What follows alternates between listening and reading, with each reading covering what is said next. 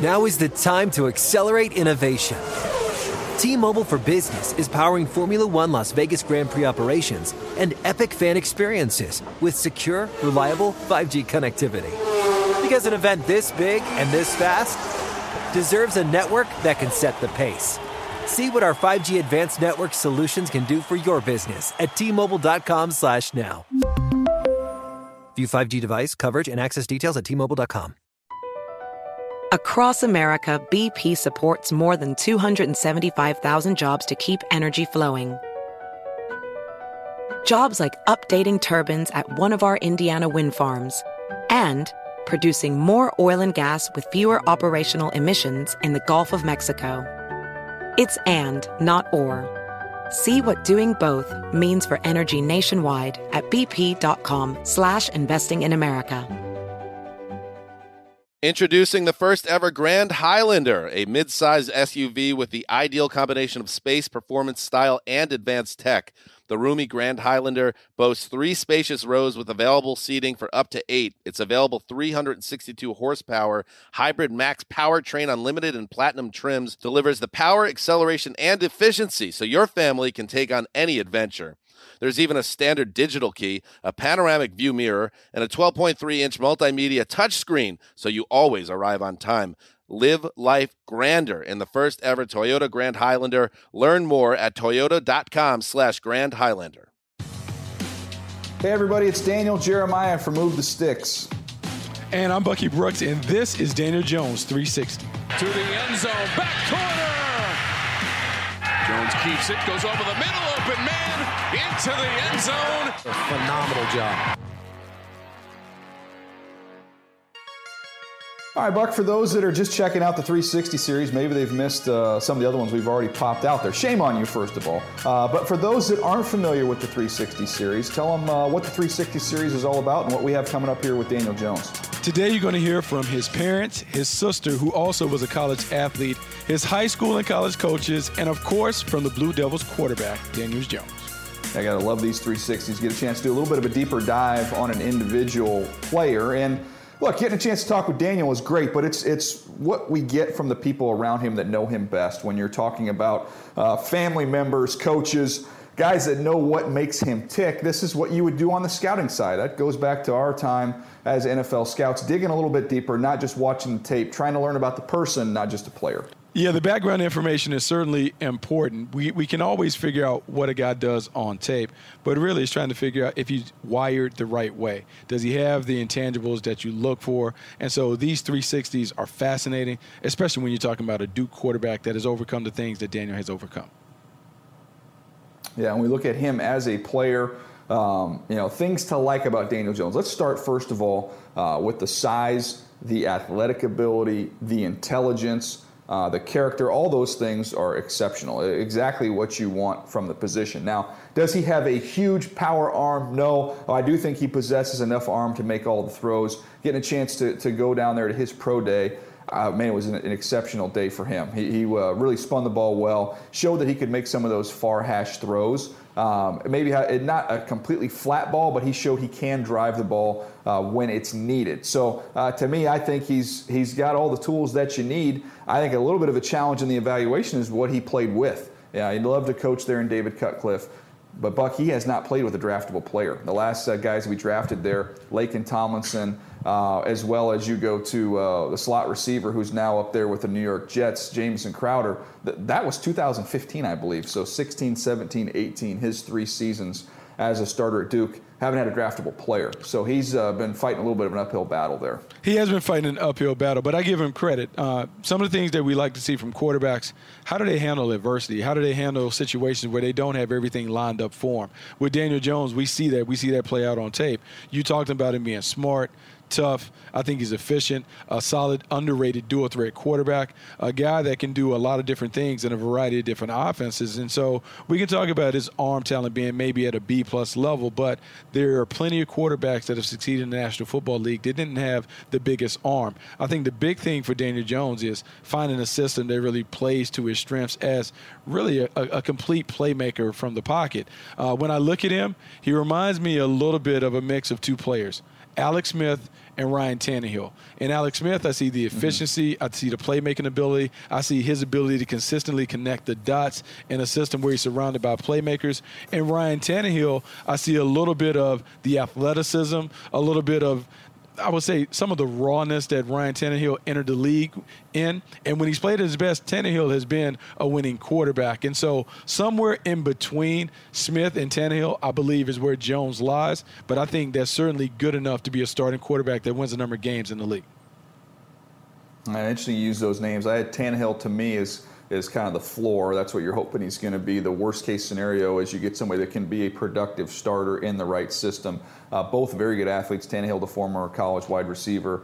Daniel Jones, look at all his testing numbers, running in the high 4.6s. Very athletic, great basketball player, as you're going to hear about a little bit later on in this episode. But the other thing, look, if you're shooting for the moon, like what could he be if everything clicks, everything goes perfect? To me, Matt Ryan. Here's the snap to Ryan. Matt looks left, throws. Jones the catch. Touchdown, Atlanta. He's a little more athletic than Matt Ryan, but I think size, arm strength, being a good decision maker, that to me, I think that's what you're hoping. If you draft Daniel Jones in the first round, man, you're hoping that this is going to turn out to be another Matt Ryan, in my opinion. I think that's a nice comparison, because I think we can go back and look at Matt Ryan's last year at Boston College. He didn't have the biggest arm. He had a ton of interceptions, but he was very, very efficient. And when he has played at his best in Atlanta, it's because he is efficient, and they've surrounded him with what I call a Mercedes-Benz of offensive weapons around him. And so if you finally get a chance to look at Daniel Jones with high-level playmakers, man, who knows how good he could be if he really has some A-plus weapons on the outside. So I think the Matt Ryan comparison is that he's more athletic than Matt Ryan, but in terms of the way that he plays, I can certainly envision him growing into a Matt Ryan-type player in the right offense. We're talking about him a little bit as a player.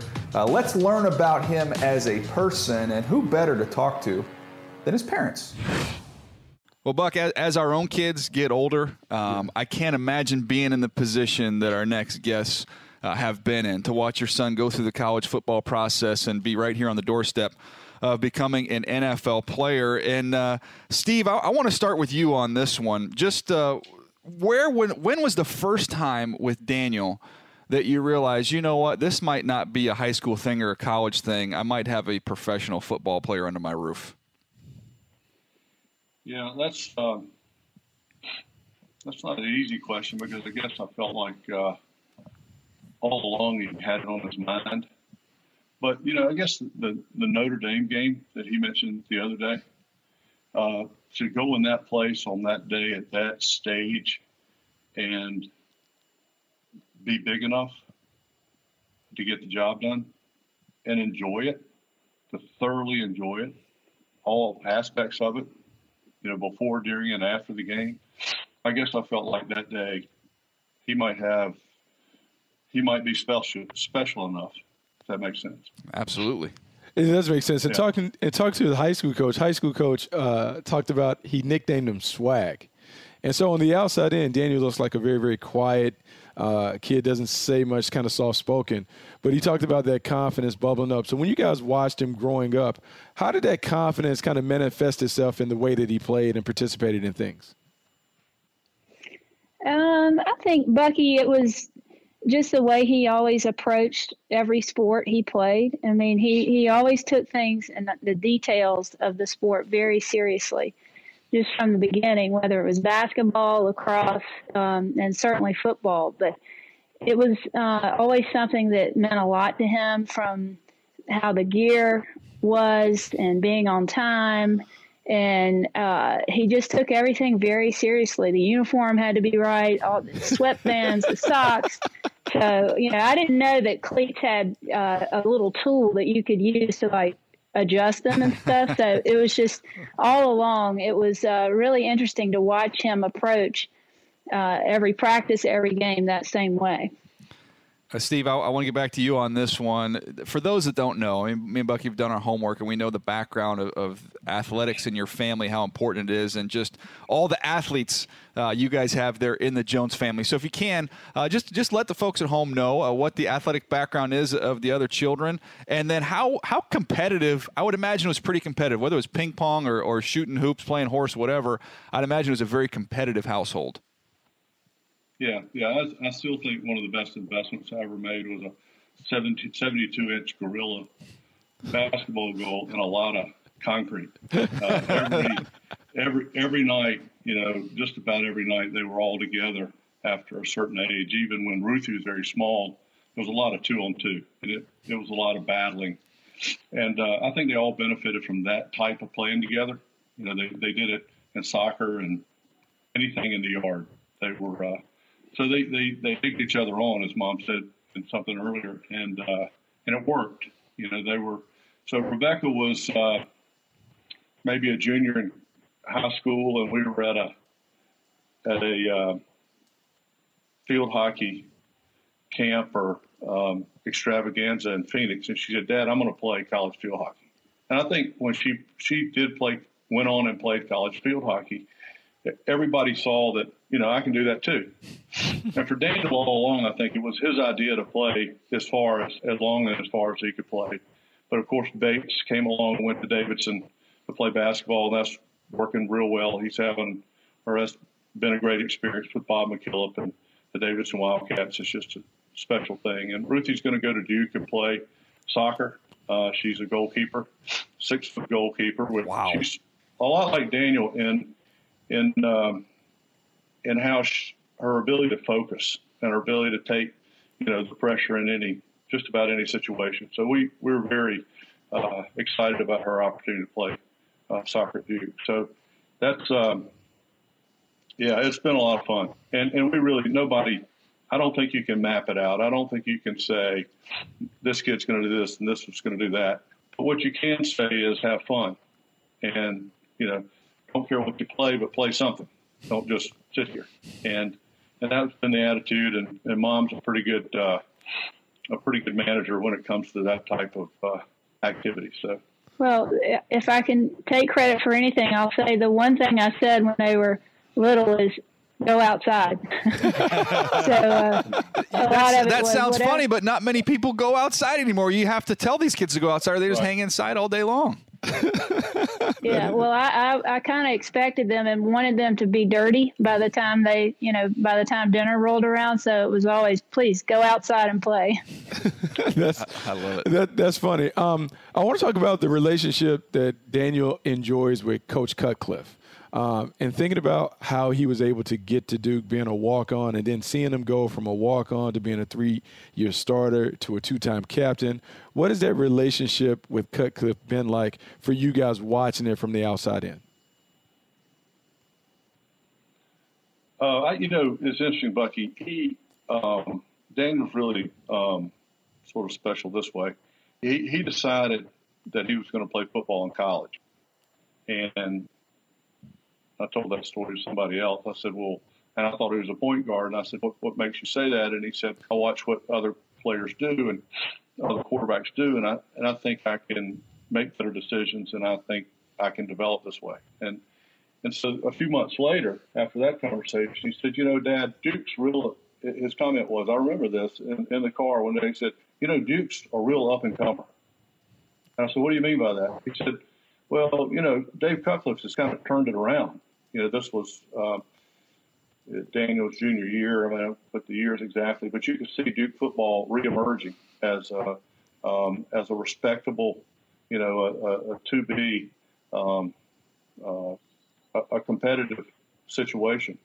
And he already was a Manning fan, and he was a football fan, and he was watching it and listening to it and talking about it all the time. And so he realized that Dave Cutcliffe was a special opportunity if you could get there, if you could get to him. And he tried and to get some notes there. And it didn't really happen he and Cut didn't connect until very late in the game. But he got there, and just maybe if you needed this, Bucky, I think he respects Dave Cutcliffe immensely for what he knows and his ability to teach it. And Zach Roper, works with Cut, and they teach. It's true. They teach football from the neck up, and he feels like it was a great environment for him because it was about learning football as much as playing football. And and I think he couldn't have wound up in a better place. But, part of the story is it was his idea. If he could get there, he would go to Duke and play for Dave Cutcliffe. So, I give him credit for that. Becca, I want to hit you with this question because one of the words, just having a chance to go on campus for the pro day and talk with as many people around the program as I could, you try and find some themes that emerge. And to me, the theme that emerged more than any other was Daniel's toughness. And speaking of his toughness and really his ability to recover and come back early from injury, we saw that during his career there. But his mom, was there a moment when you're like, hey, Daniel, I know you want to play this week, but why don't we go ahead and give that thing a couple more weeks to heal? What were those conversations like from a mother and her son? Yeah, it's interesting you bring that up, Daniel, because that's been sort of happening from the beginning.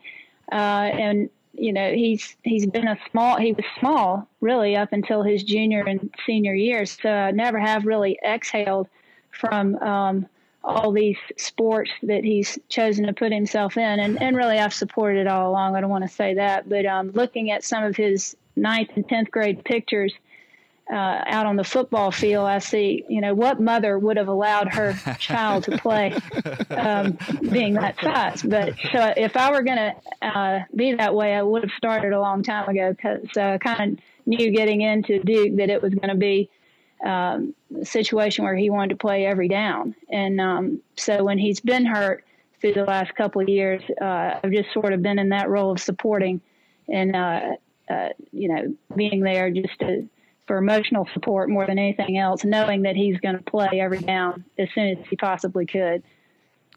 That's a mother. That's also a mother. That's mother. 2 or 3 things. First, she's pretty competitive. Second is she likes her kids to be happy, and Daniel's not happy.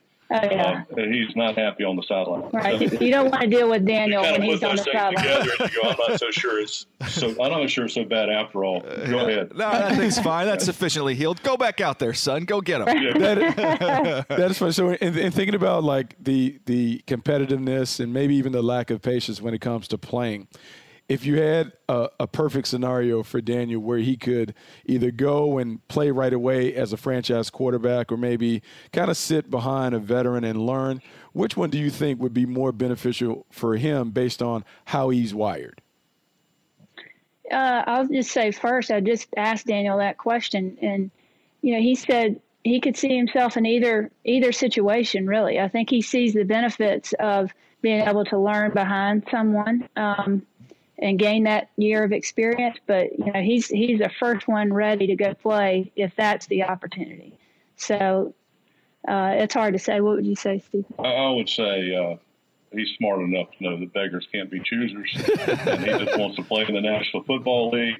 And he's not going to, that's somebody else's decision. But it's a good question, Bucky. This is, I think I agree with Beck. There are benefits to playing behind somebody, but there's, a lot to be gained by going ahead and proving you can do it. He's a player, so I don't think that's going to bother him too much.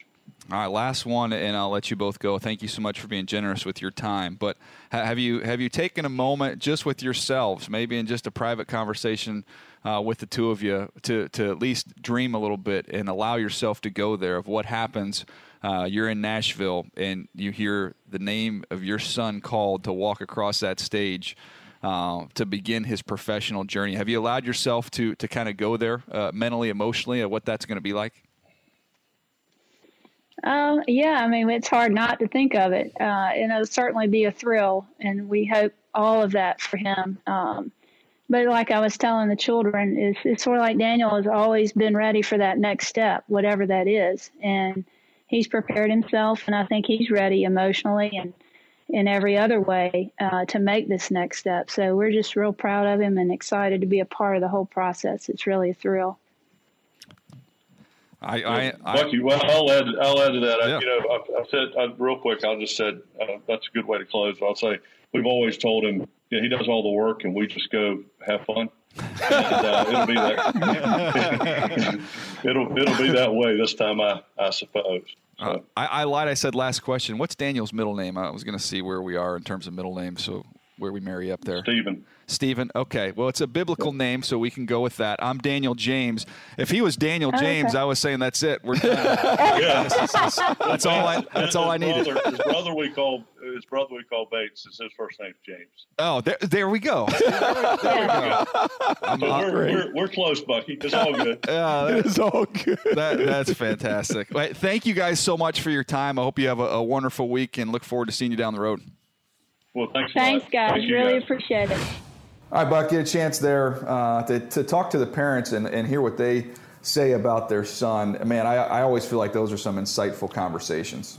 Oh, those are definitely some insightful conversations. And I love the way his mom and dad both talked about his competitiveness and how he was determined and driven to kind of find a way using football as the vehicle. And so when we dig deeper and we look for those guys that make it, sometimes they make it simply because their will and their desire helps them overcome any challenges that they face along the way.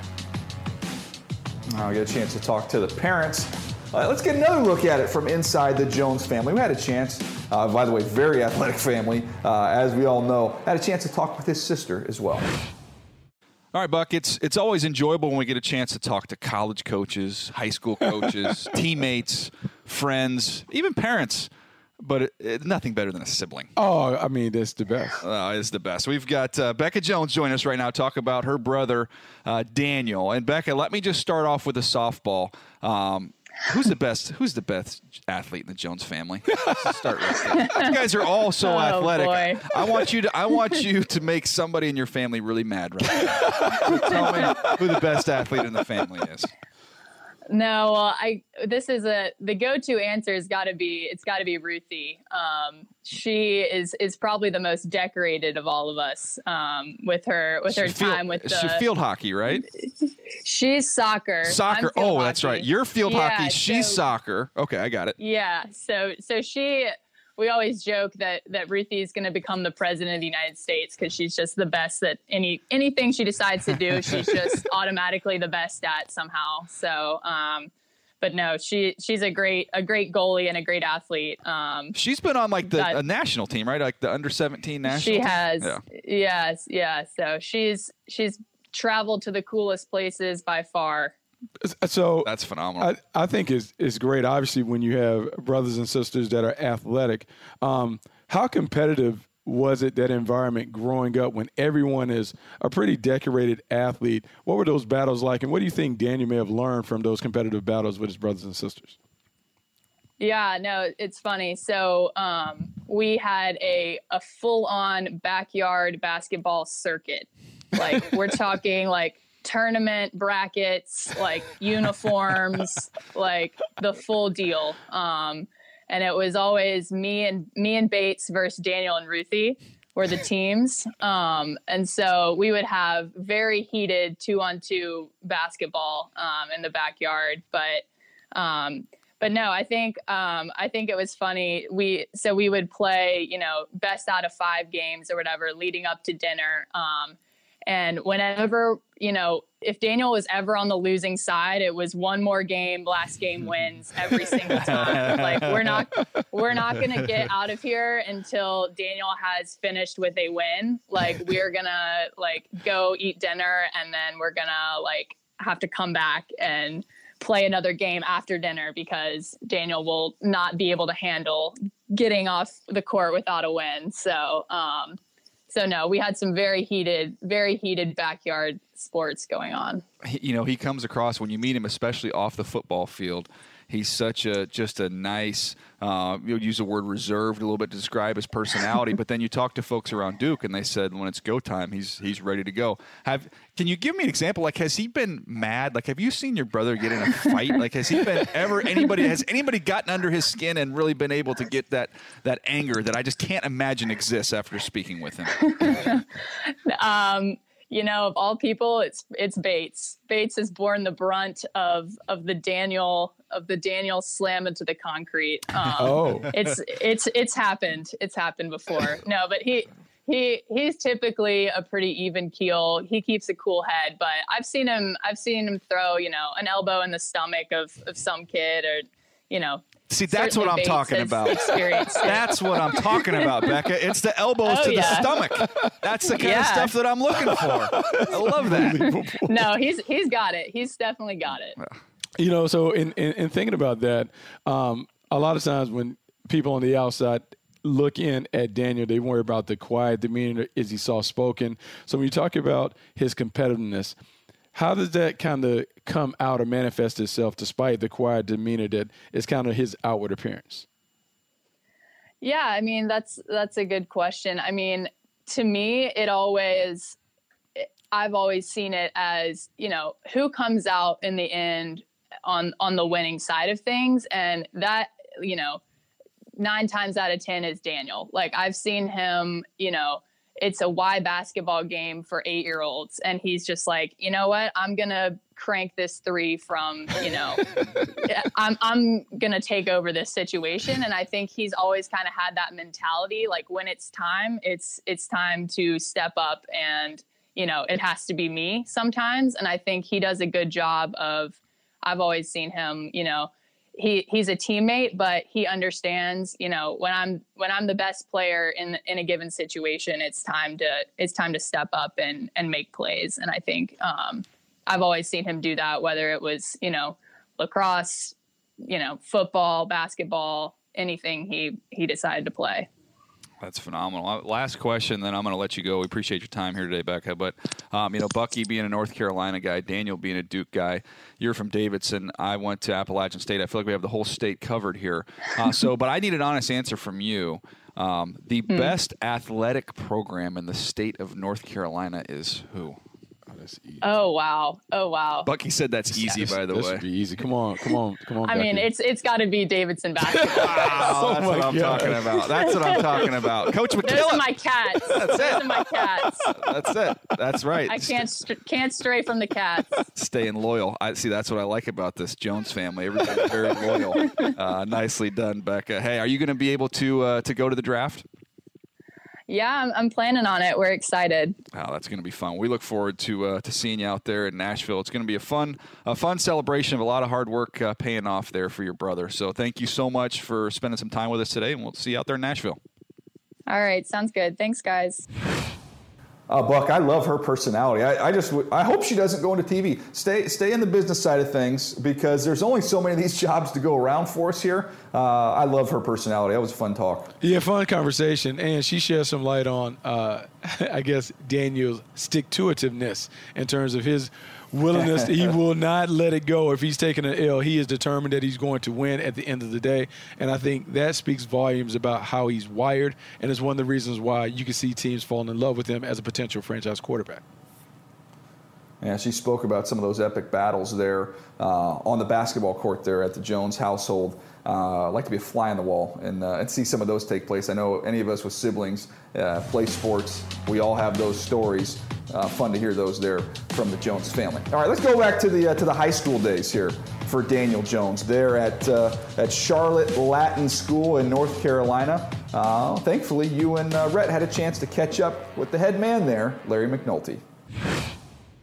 All right, Coach, great to have you here with us. Look, I'm looking at your resume here. 11 state championships in, if my math is correct, 32 years. You're basically winning a state title once every 3 years. Yeah, it was actually 12, but that's okay. Okay, 12. 12. Who's counting? My goodness. Congratulations on a terrific career. I know you retired as the head coach at Charlotte Latin after the 2017 season, which means you had a chance to get Daniel Jones for his entire high school career. And, Bucky and I were just looking here, and we saw that you used to call him Swag. Is that right? Yeah, I still call him Swag. I called him Swag at his pro day on Tuesday, and he snapped around. He knew exactly who was calling him Swag. I called him Swag since he was in about 9th grade. And why is that? Why did that come to be? Well, he just had this... You know, he's not a boisterous, he's not an outgoing, rah-rah, yell and scream Johnny Manziel kind of quarterback. He leads with a unique, quiet confidence, and he just had this air about him, and all the coaches and all the kids were like, Coach, there's something special about young Daniel. And I'll get back to what he looked like when he first got going. But I said, he's got swag. And everybody went, yeah, that's what it is. He's got swag. And pretty soon, everybody on campus was calling him swag. So that's it. That's great. He's swag. That's funny, Coach. I think you speak about something that I guess scouts are always curious about because he is so understated in his demeanor. You wonder, can he be a guy that commands the room? How is he as a leader for you and your team? Well, I'll even back up a little bit from that question and tell you that I don't think there's a person at our school, including football players, teachers, administrators, the coaching staff, that doesn't hold Daniel Jones at the highest level of respect. And the kids on our football team would absolutely go through a fire for that kid. And I run into those guys around town all the time, and they're going like, Coach, Daniel Jones was awesome. He's the man. He was the guy that fueled us. Now, he didn't stand up in front of everybody and wave a banner and a pom-pom all the time. But, when he hit the practice field, it was all business. And he was one of those kind of guys that would rally the kids around him. And I talked to some of the Duke players when I was up at a pro day, and they said the same thing. They said, we love Daniel Jones. So, he's as great off the field as he is on. Well, I think a little bit of his story certainly speaks to that, Coach, kind of ending up at Duke after a kind of a quiet recruitment and then, going from a walk-on to becoming a two-time captain and the starting quarterback at Duke. It takes an ability to endear yourself to that team, to be able to jump in and become that kind of leader and that kind of face of the program, if you will. Am I right? Yeah, and it wasn't too much different at Latin. When he was a sophomore and we started camp, he was not slated to be the number one quarterback. He was 5'11", 145 pounds. He's 6'5" now. Yeah, I used to tease him. He had to run around the shower to get wet. He was so skinny. And to no fault of his own, within the second game of the season, he ends up being our starter. And we weren't great, but we were okay. But in about the sixth game of the year, we went over and played Charlotte Christian, who's one of our biggest rivals. They had a kid by the name of Jeff Blazevich who went on to Georgia to start as a tight end for them over there. And he might be in the NFL still. I think he had a shot. Sure. And Jeff was a defensive end, and he got a clean run at Daniel Jones at 5'11", 145. And he launched him about 5 feet in the air, and he landed in a heap. He finally struggled over the sideline, and his helmet's sideways. He's looking through his ear hole. The face mask is busted. And I'm fearful he can't even play. I thought he was done for the night. I said, Daniel, are you all right, dude? He goes, Coach, get me a damn helmet and get me back out there. And he missed one play. And I turned to one of my assistant coaches and I said, dude, we got something here. This kid's got it. And he's hard as nails. And that kind of personality just makes other people want to play for you and with you. Coach, you talk about his toughness and his courage in terms of being able to get back from that situation. What is he like in critical moments? When the game is on the line and you have to hand the ball and say, Daniel, go make a play. How did he respond in those situations? Well, we never had a lot of problem with him in any regard in tough situations. He played in quite a few big games for us, and really some of his best performances were in the big games. And I know in one instance we were playing in a state semifinal, and the team did a really good job of defending our passing game, and we just say, hey, let's go the zone run. And he rushed for like 160 yards and just decided he was going to take over running the ball. He's a much more adequate runner than people give him credit for. He's not super quick feet, but once he gets rolling, he's pretty good. So to answer your question, he always responded well for us in pressure. And I know he played on the basketball team, and every night they put him on the other team's best player because he was such a tenacious guy down the stretch, and he usually shut him down. How would you describe his development, Coach, from the moment you got your hands on him until the time you shipped him off to Coach Cutcliffe? Well, that's really an interesting story because, as I told you, he physically was not a candidate for college football until very late in his high school career. I mean, he even as a junior, he was like 6'2", 170 pounds, and he just kept growing and growing and developing. What I will tell you is that he was always the first guy out on the practice facility. He never left the field unless he accomplished everything that he set out to do. In all my years of coaching and all the quarterbacks that I had, I don't think anybody spent any more time studying the game plan and preparing himself mentally. He never missed our daily get-together to talk game plan and talk offense in 3 years. Not once. I could just set my watch by him coming through my door. So it was awesome to see this 5'11", 145-pounder become a 6'4", 185-pounder when he went off to Coach Cutcliffe. And, of course, you guys probably know that story. He almost didn't make it to Duke. I mean, he was going to the Ivies. To Princeton, and right?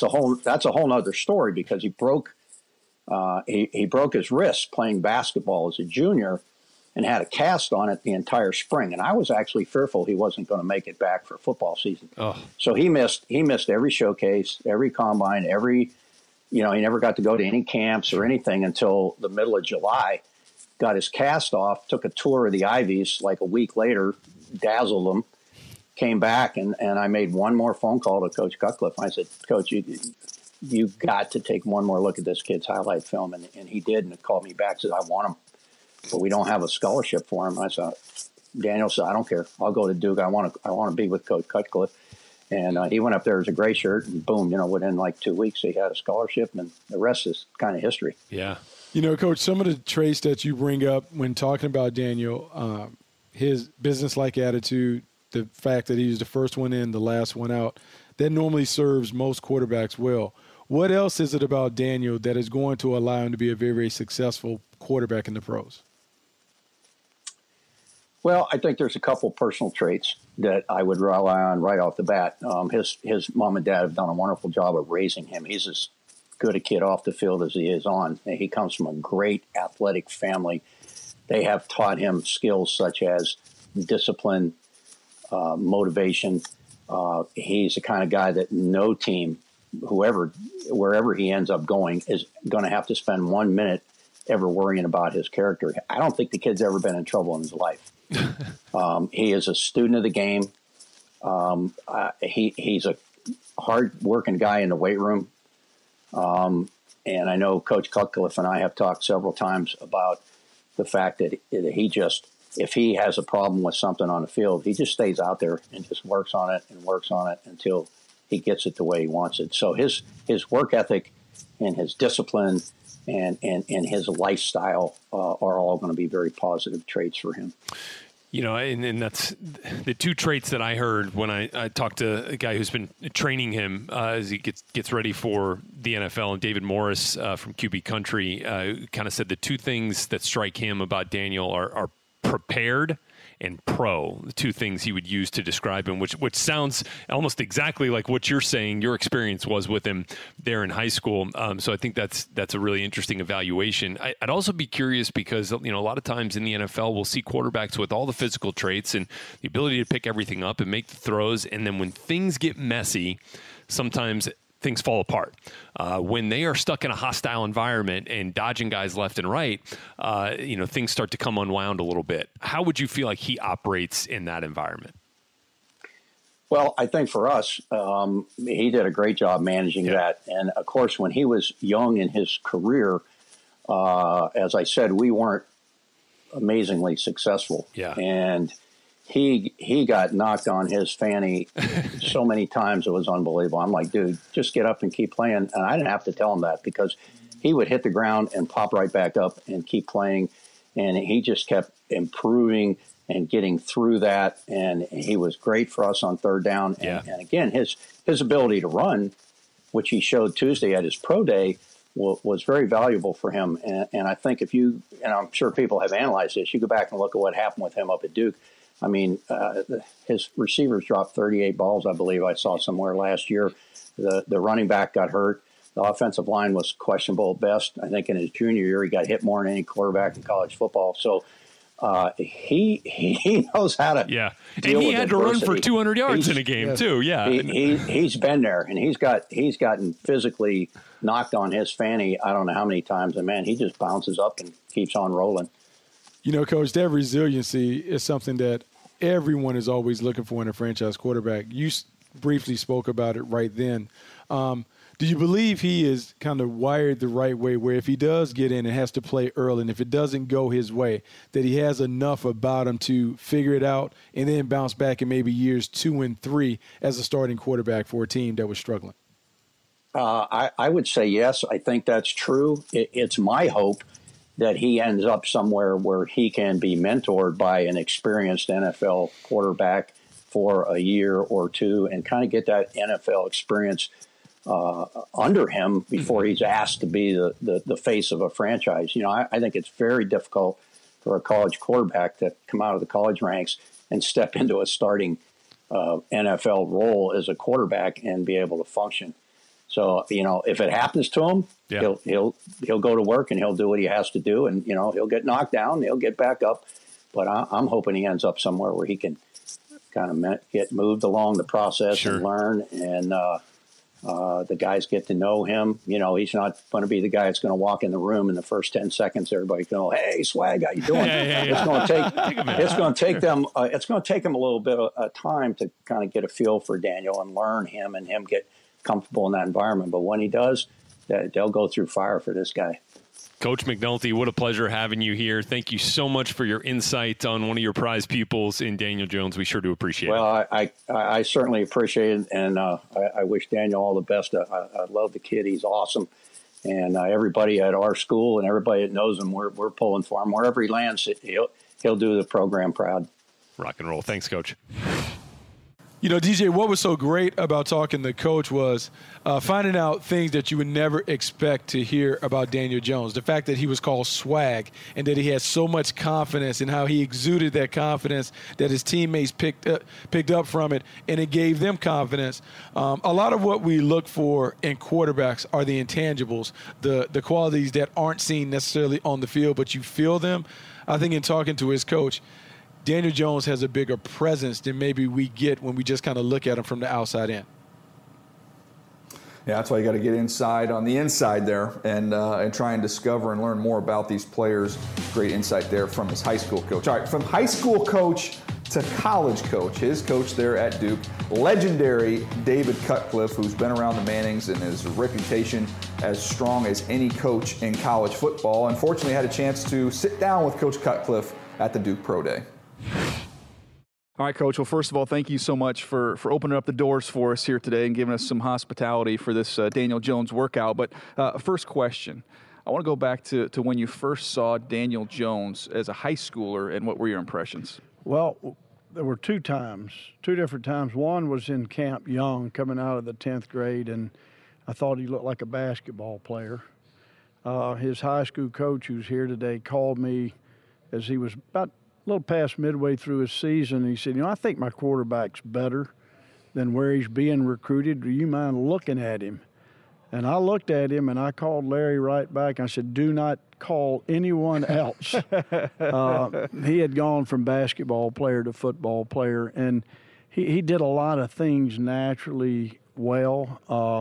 But I knew that he had a shot at being special, and boy, was I right. Obviously, your history with Peyton and Eli and the quarterbacks you've been around, what is it you're looking for in a quarterback? Well, it all starts with accuracy, and then you're going to train a quarterback from the neck up and then the neck down. And this part of it, this mechanical part of it, takes a lot of athleticism because you can't think. You just have to do. And as I watched him as a redshirt freshman, he had the accuracy, and regardless of when he was going against our starting defense, his ability to manage his body, to think, to play, to adjust, and stay accurate. That's what I always look for. And then, obviously you're always looking for a great person, and he's that. Everything intangible-wise, just talking to everybody around the program today, seems to be off the charts. Work ethic, intelligence, being a great teammate. One of the things I found interesting is I know he came in here technically as a walk-on. He got a scholarship before he even got on the practice field. But they say he'll take the walk-on kids under his wing here. He does. He embraces every teammate. It was interesting, the story that two of our walk-on players designed the device, the protective device for his clavicle, allowed him to come back earlier. How appropriate is that? But Daniel Jones is a really nice young man, and he's got this, this youthful look. And I think some people probably misread that as to being a guy that's not a fierce competitor and not tough. Don't challenge him. He is physically and mentally tough. Well, Buck, when you get the stamp of approval from Coach Cutcliffe, or Coach Cut as everybody likes to call him, it's not going to hurt you with NFL teams, because when it comes to reputation, I said a little bit earlier, none better than David Cutcliffe. No, none better. Great coach, great mentor, great quarterback developer. The things that he's done with all of the quarterbacks that he has encountered has been remarkable. He has had a ton of guys go from Duke and have their shots in the National Football League. Daniel Jones will be his highest profile prospect. But in Daniel Jones, I think he was able to recognize a guy that came on as a walk-on and worked his way into being the starter and then being a two-time captain. David Cutcliffe deserves a lot of credit for unearthing a diamond in the rough in Daniel Jones. All right, Buck, great again to catch up with Coach Cutcliffe. There's another person in Daniel Jones' football life, though, that we need to talk to, and that's a former disciple of Coach Cutcliffe. That is QB Country's David Morris. He has been kind of the private quarterback coach for Daniel Jones for quite some time. I had a chance to catch up with him. David, how you doing, man? I'm doing great, DJ. How you doing, man? I'm doing wonderful. It's great to catch up with you. I want to talk to you a little bit about Daniel Jones. I know you've got a chance to visit with Rhett on the show before, but just to update where everything is with Daniel, for those that didn't hear the first conversation, when was the first time that you met Daniel Jones, and when did you start working with him? So his dad, Steve, called me, I think, when Daniel was a sophomore, 10th grade at Charlotte Latin, and they came down and really ever since then probably saw him, 3-4 times a year. And lots of the time, even in high school, Daniel would come by himself, literally get a cab or a Uber to the facility and train and head back out. One of those things that stood out early was just how much football meant to him, and how far he would go to work hard, and not much has changed. So, as somebody who's been on the player side of things and then now on the coaching side of things, I think we throw out the word coachable a lot, and I think most people assume that every kid is coachable, right? Not the case, as I'm sure you've learned over the years. How would you describe Daniel in terms of taking the instruction you've been handing out to him over the years? He's been great. We've built a relationship that he knows I'm going to coach him hard, tell him the truth, and I know that he's going to give me his best, and also kind of speak up when he doesn't understand something, or when he's not quite following what we're covering. I think so much of the coaching and teaching aspect is the communication side of things, and the ability to make sure the kid knows why we're going over certain things. But Daniel Jones is an absolute student of the game. He loves the learning process.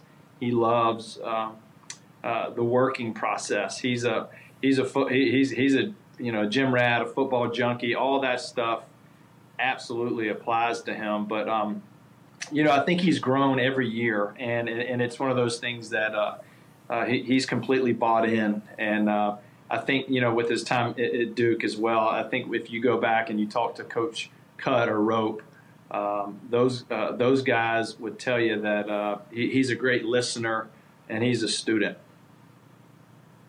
Anybody that's been around Coach Cutcliffe as you have, playing for him and just having a long-term relationship with him and known him forever, they say when you're around Coach Cutcliffe, it's like getting a master's class in quarterback play. For those that aren't as familiar, obviously the background there with the Mannings, but what is it about Coach Cutcliffe that makes it such an advantage for somebody who have gone through a period of time, 3-4 years of playing for him?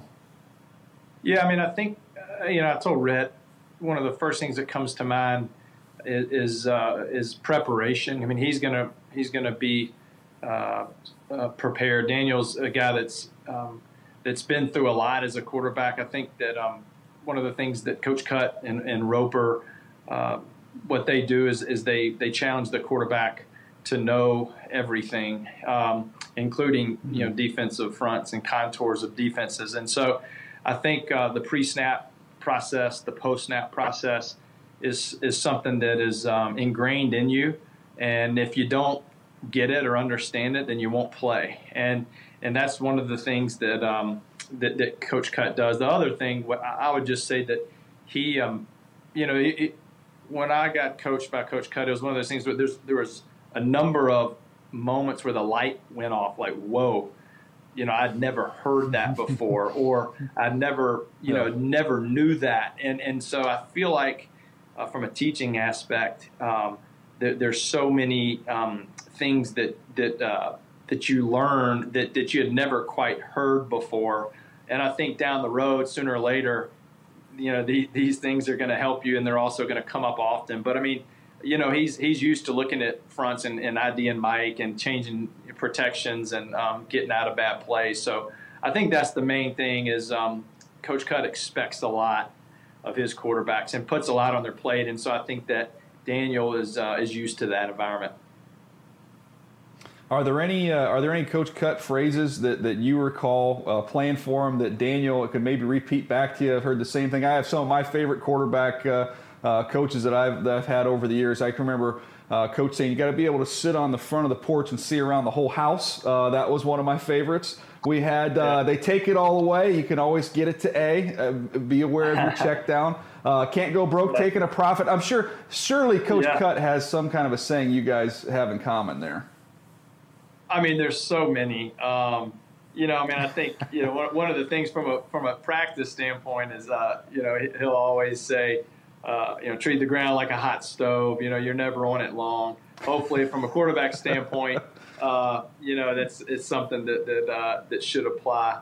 I think one of the things that the other thing that comes to mind is just that getting the ball out fast. It's not like that's some catchphrase, but you study the careers of Peyton and Eli, and the reason they were able to play so long is because they didn't take crazy hits. There's a clock in your head, and you know it, and you know that if you've hitched twice, then either you're about to get hit or it's too late, or something bad's about to happen. So that's one of them. And just the ability to understand, again, the defensive front is. So what we were always taught, and what Coach Cutt teaches now, is initially you look at the contour, from safeties, and you kind of get a good pre-snap. You go to the front. Is it over, under? Is it an odd? Is it a bear? And then we go back to the safeties, right? So there's just a lot of pre-snap stuff there. But there's a couple of dozen phrases that we could throw out there that I think Coach Cutt is famous for. I love those. See, even in saying that, another one came to me. We had a coach who used to say the safeties are the window into the soul of the defense. All these things. I mean, it's been 20 years since we've heard these things, and they're stuck in there somewhere, dude. Yeah.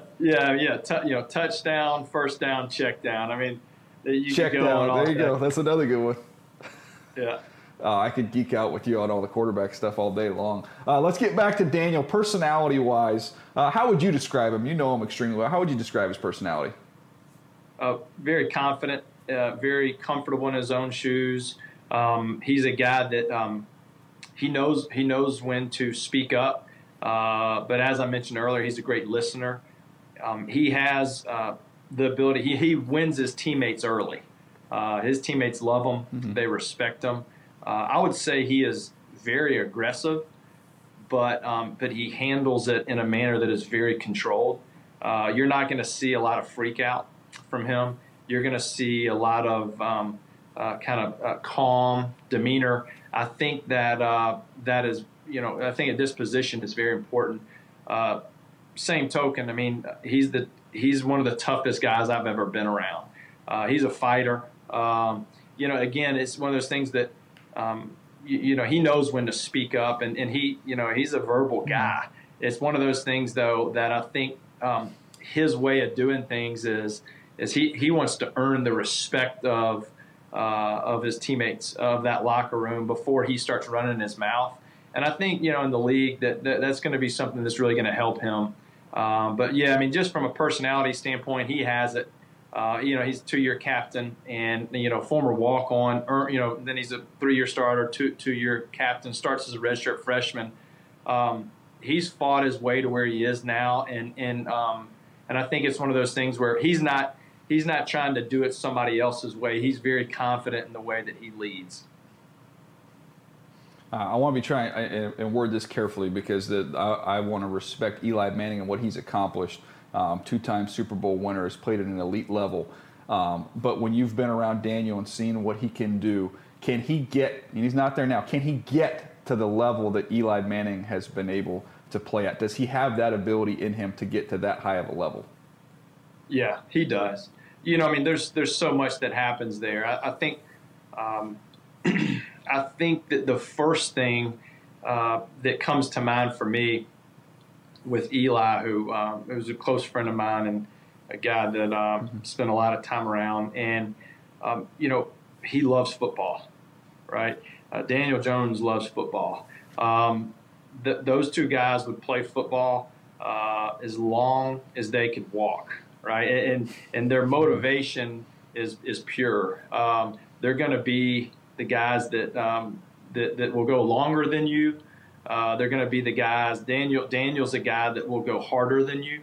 And I think that you start thinking about those intangibles.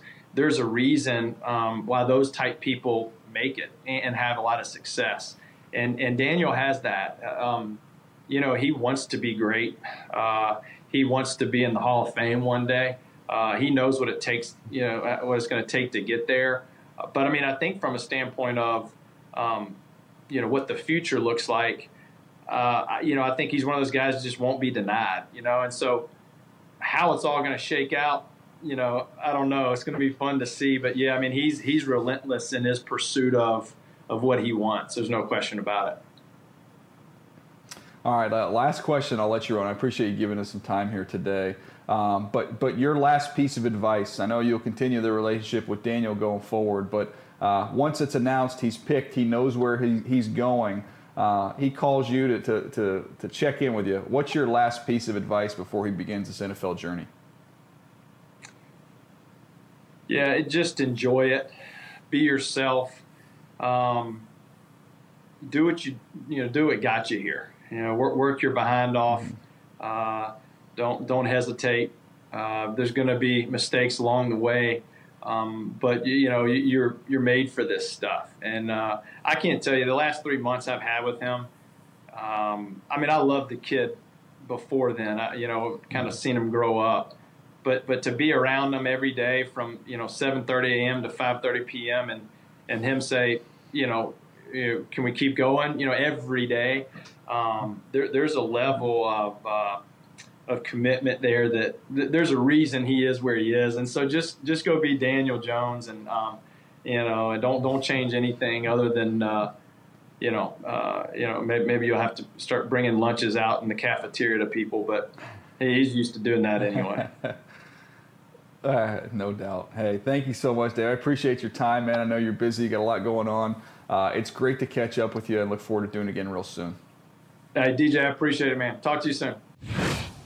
Yeah, Buck, it's always helpful when you get these guys that spend a lot of time around these prospects and training them and getting them ready. A lot of insight there from David Morris. Yeah, a lot of insight, and I'm not surprised. Look, David Morris knows quarterback play. He obviously played behind Eli Manning, was reared under David Cutcliffe, so he's been able to share those nuggets. And so their relationship is a special one. It's one that has helped Daniel Jones grow into one of the top prospects at his position, one that we are both excited to see as he makes his way into the National Football League. All right, Buck, great to hear from everybody else around Daniel Jones, but we both had an opportunity to talk to Daniel Jones himself during this draft process. You chatted with him at the Combine. I had a chance to sit down with him at his pro day there in Durham a couple weeks ago. Let's take a listen to those chats. So you have a unique background because you have guys that have really developed other guys, David Cutcliffe, then your quarterback coach, David Morris, and all those guys. What have you been able to learn from them along the way to really kind of help you get ready for the next level?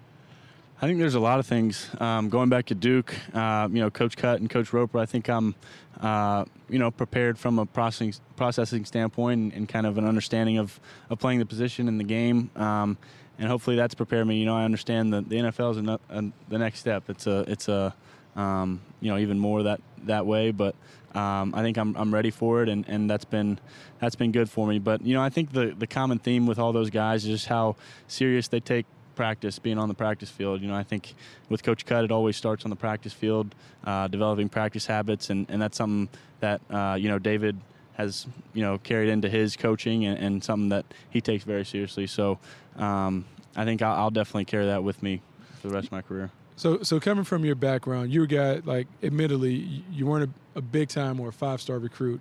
You kind of earned your way and worked your way up at Duke and put yourself in a position to be here now. What has going the long way, the hard way, taught you to kind of get you ready to be a franchise quarterback? I think even back to when I was a little guy, when I was, Pop Warner in middle school, I was always a younger guy. I was always a smaller guy. Physically now I'm, in a position physically to play, but I wasn't always that way. So I think just kind of growing up like that, competing like that, taught me a lot about, toughness first and foremost, being competitive and just kind of fighting. I think I've always had to fight. So, hopefully now that physically I'm caught up and physically I feel like I'm in a good place to take this step. I think those things, kind of that fight, that competitive nature, are really what are gonna make me successful in the NFL. Unlike some quarterbacks, you played a bunch of sports in high school, 3 sports stand out. How did playing other sports kind of round out your game? It made you a better player overall. I think it's just the will to compete. Every season you're competing again, and you're competing in a different way, but it's at the end of the day, it's competition. I think that's the main thing and all that. But, I think there's certain skills and certain, movement patterns in all sports that you learn and you develop over time, and those carry over for sure, back and forth. So leadership is such a big part of the quarterback position. Having been a guy that has led a team like Duke, how do you feel like you've refined your skills, and are you comfortable at this stage of your career thinking you can step into an NFL locker room and eventually be a leader of a team? I'm very comfortable with that. I think to me, leadership's always been about building relationships. Making sure you understand the people you're with and they understand you, and giving them a chance to do that. So, I came into Duke as a walk-on, and I redshirted that year. I started the next year, and then I was a 2-year captain after that. So, I feel comfortable earning respect of teammates, and through that process, I think it's something I've always done well, and something I think I'll do well in the NFL. Naturally, most players always have someone that they look up to in the NFL that maybe they emulate or pattern their game after. Who are some of those NFL quarterbacks that you look up to and that you kind of use as your role models when it comes to playing the game? Well, growing up in Charlotte, Jake Delhomme was the guy. So I really love watching Jake and those Panthers play, and so him, but Peyton Manning too was like that for me, and looking up to him, watching him, kind of just the way he plays the game, just his approach to the game, his ability to process, and I think that's really playing the position. I think that's what it's all about, and I think he's kind of the model that way. So now that the combine is done, you have your pro day and a couple of private workouts to look forward to. What are some of the things that you want to continue to work on to kind of show scouts and evaluators that you're really ready to be at the next level?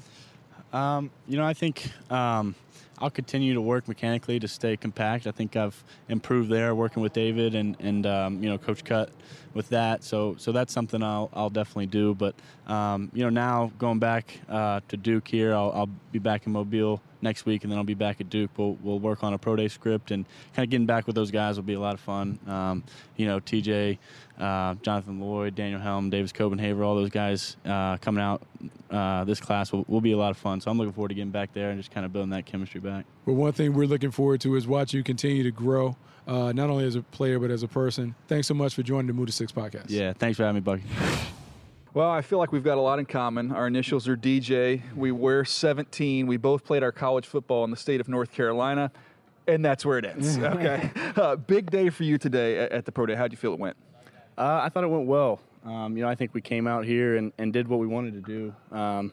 I wanted to get that 40 in. So glad that went better. And then from a throwing standpoint, we wanted to be aggressive and do what we'd worked on these past couple months. Do what I had done with these guys since we stepped on campus. So I thought we did that. We wanted to be aggressive. We wanted to show a lot of different things and.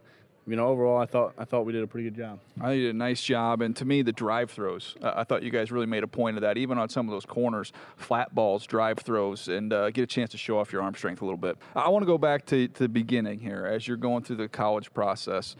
You commit to Princeton, and then at the end, Duke comes along, and it's going to be a situation where maybe you have to walk on initially, but the scholarship comes along soon thereafter. But why the decision to come to this place? I think there's a number of things. One being in Charlotte, I was close. So just 2 hours away, it made sense. It was far enough from home, but close to. And so that was a big thing. And Coach Cutt was obviously a big factor in that. His reputation coaching quarterbacks, developing quarterbacks was something that was, an opportunity. I saw as an opportunity and also academically. I wanted to go to a good school. So, in those ways, I think it was kind of a perfect fit for me. Obviously, with Coach Cutcliffe and his history with the Manning family, I know you've got a chance to know Peyton and Eli especially. What have you taken from them? What advice have they given you as you're going through this process? I've been lucky to have those relationships, and obviously Coach Cutt and his help in forming those relationships has been awesome and a huge part of my Duke experience. I think. Talking to Peyton a little bit through this process, when I was making the decision, he said, I'll remember he said, whatever you decide to do, whatever decision you make, people are going to, say good things or say bad things, and it's up to you to prove, those people right or wrong. You're in charge of your story. You're writing the story. So I thought that was, a good way to look at it, and coming from a guy like that, you're going to certainly listen to it. What are the Giants, when you're talking with the Giants, knowing your relationship with Eli, how does that go when you're sitting there talking about maybe you potentially coming in there to sit behind Eli for a little bit and eventually take over for him? Yeah, that's I've enjoyed getting to know those guys, and that's been awesome. But, with a guy like Eli Manning and someone who's, one of the great quarterbacks of certainly, when I was a kid watching football, and he was the guy to watch, and to have that opportunity, if I did, to learn from him and watch him on a day in and day out basis, and kind of study him would be an awesome opportunity. I've been lucky to do that a couple times here when he's come down, and I've gotten a lot from that. So to do that every day would be an awesome opportunity. I want to try and get you to show people a little bit more your personality as well, because you're quiet and you're reserved, and even Coach Cutt had even said, don't fool yourself. This kid's ultra competitive. I want to go back to the Notre Dame game. I guess it was 2016, because talking to coaches around campus today, they kind of said that was your coming out party. You go down there in South Bend in that environment. Is there anything that sticks out to you about that performance that you had down there? Yeah, a number of things. That was, my redshirt freshman year. I believe it was my, third or fourth start.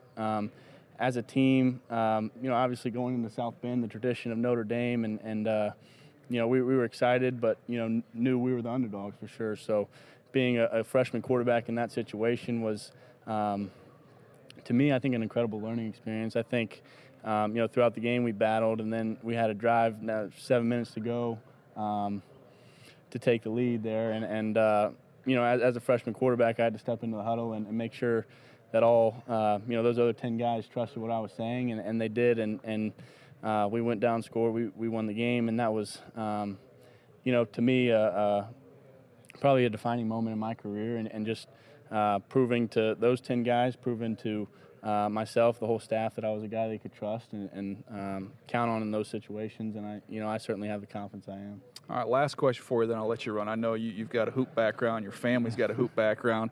A big win for Duke the other day over UCF. But my question is, have you shot around with Zion a little bit? Have you played any pickup ball with him since he's been on campus? I haven't yet. I'd like to, but I don't know. It might turn into a dunk contest. But no, it'd be. That'd be awesome. He'd make a pretty good-looking tight end out here, don't you think? No doubt. He could do whatever he wanted to do for sure. But yeah, it's been fun to watch those guys. I wish them the best as they finish up. All right. Hey, great job today. Appreciate you taking some time for us. Thanks, Dan. Appreciate it. All right, Buck, I think you can see the personality start to come out a little bit with Daniel Jones. He definitely is business-like, business-oriented, but you see the little glimpses there, that personality pop through. Oh, it does. It does pop through. I mean, I think sometimes you can't judge a book by its cover. I think he's far more competitive. I think he has a little more presence than we were initially led to believe. I think it comes out as he gets more comfortable, and the more that we've interacted with him, the more we begin to see the natural Daniel Jones come out. And so I think his teammates will eventually gravitate towards him. It's just a matter of him being in that locker room day after day after day. All right, if I was going to say two teams of where he could end up, and we're going to just give two landing spots, I would say the Giants, I would say 17. I know they have those pick 6 and pick 17. I think pick 17 will make some sense. They go defensive lineman at 6, and a little bit of a roll the dice, hoping that they would get Daniel Jones there at 17. I think that could be a landing spot for him. If he does not go to the Giants, they could punt on the quarterback situation and roll with Eli Manning for another year. That's been a theory that's out there. If they don't go quarterback, I don't see him going to the Redskins. I do see potentially the Los Angeles Chargers would be the next one I would keep an eye on there at the bottom of the first round as a landing spot. It's funny that you said that because before you were writing it, I wrote down Chargers at 28. Part of the reason why I believe the Chargers at 28, I think the temperament of the offensive coordinator, Ken Wisenhunt, is perfect for him. I think the temperament of the starting quarterback, Phillip Rivers, is perfect for him. I think he will thrive in those environments. Same can be said for Daniel going to New York with Eli and playing under Shermer. Those things would work. I would worry a little bit about Pittsburgh just because of the Big Ben situation and all the chaos that is kind of taking place in that locker room. I would like to make sure that he goes to a place that is solid, that is stable, that allows him to grow, because I do believe he can grow into a solid quarterback. Those two situations right there, to me, are perfect situations for him to kind of flourish as a developmental player. Yeah, I'm anxious to see what happens, where he lands in the draft, and to follow his career moving forward. This has been a fun episode here, a deeper dive, our 360 series on Daniel Jones. Be on the lookout if you haven't caught our other 360 episodes. A couple Buckeyes with Dwayne Haskins and Nick Bosa. Those are out there. More to come with the Clemson defensive line, finishing up with Kyler Murray, the quarterback from Oklahoma. You can download the podcast, NFL.com/podcast or your favorite podcast app, and be on the lookout for all of our Move to 6 video content, NFL.com/MTS video or on YouTube.com/NFL. He's Bucky Brooks. I'm Daniel Jeremiah. We'll see you next time.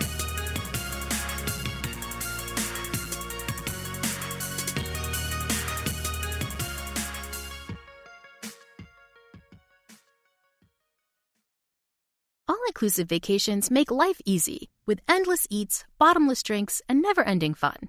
So booking an all-inclusive vacation should be easy too, right? That's where Apple Vacations comes in. Book your all-inclusive getaway with Apple Vacations and receive exclusive perks at select resorts. You'll find the best deals at Riu Hotels and Resorts in Mexico, the Caribbean, and Central America, and enjoy a selection of exclusive nonstop vacation flights. Turn on easy mode at applevacations.com or call your local travel advisor to get started. Visit applevacations.com or call your local travel advisor to get started. Introducing the first ever Grand Highlander, a mid-size SUV with the ideal combination of space, performance, style, and advanced tech. The roomy Grand Highlander boasts 3 spacious rows with available seating for up to 8. Its available 362 horsepower hybrid max powertrain unlimited and platinum trims delivers the power, acceleration, and efficiency so your family can take on any adventure. There's even a standard digital key, a panoramic view mirror, and a 12.3-inch multimedia touchscreen so you always arrive on time. Live life grander in the first ever Toyota Grand Highlander. Learn more at toyota.com/Grand Highlander. Hi, I'm Gabby Reese. Join me and my husband, big wave surfer Laird Hamilton, on our journey with Laird Superfood.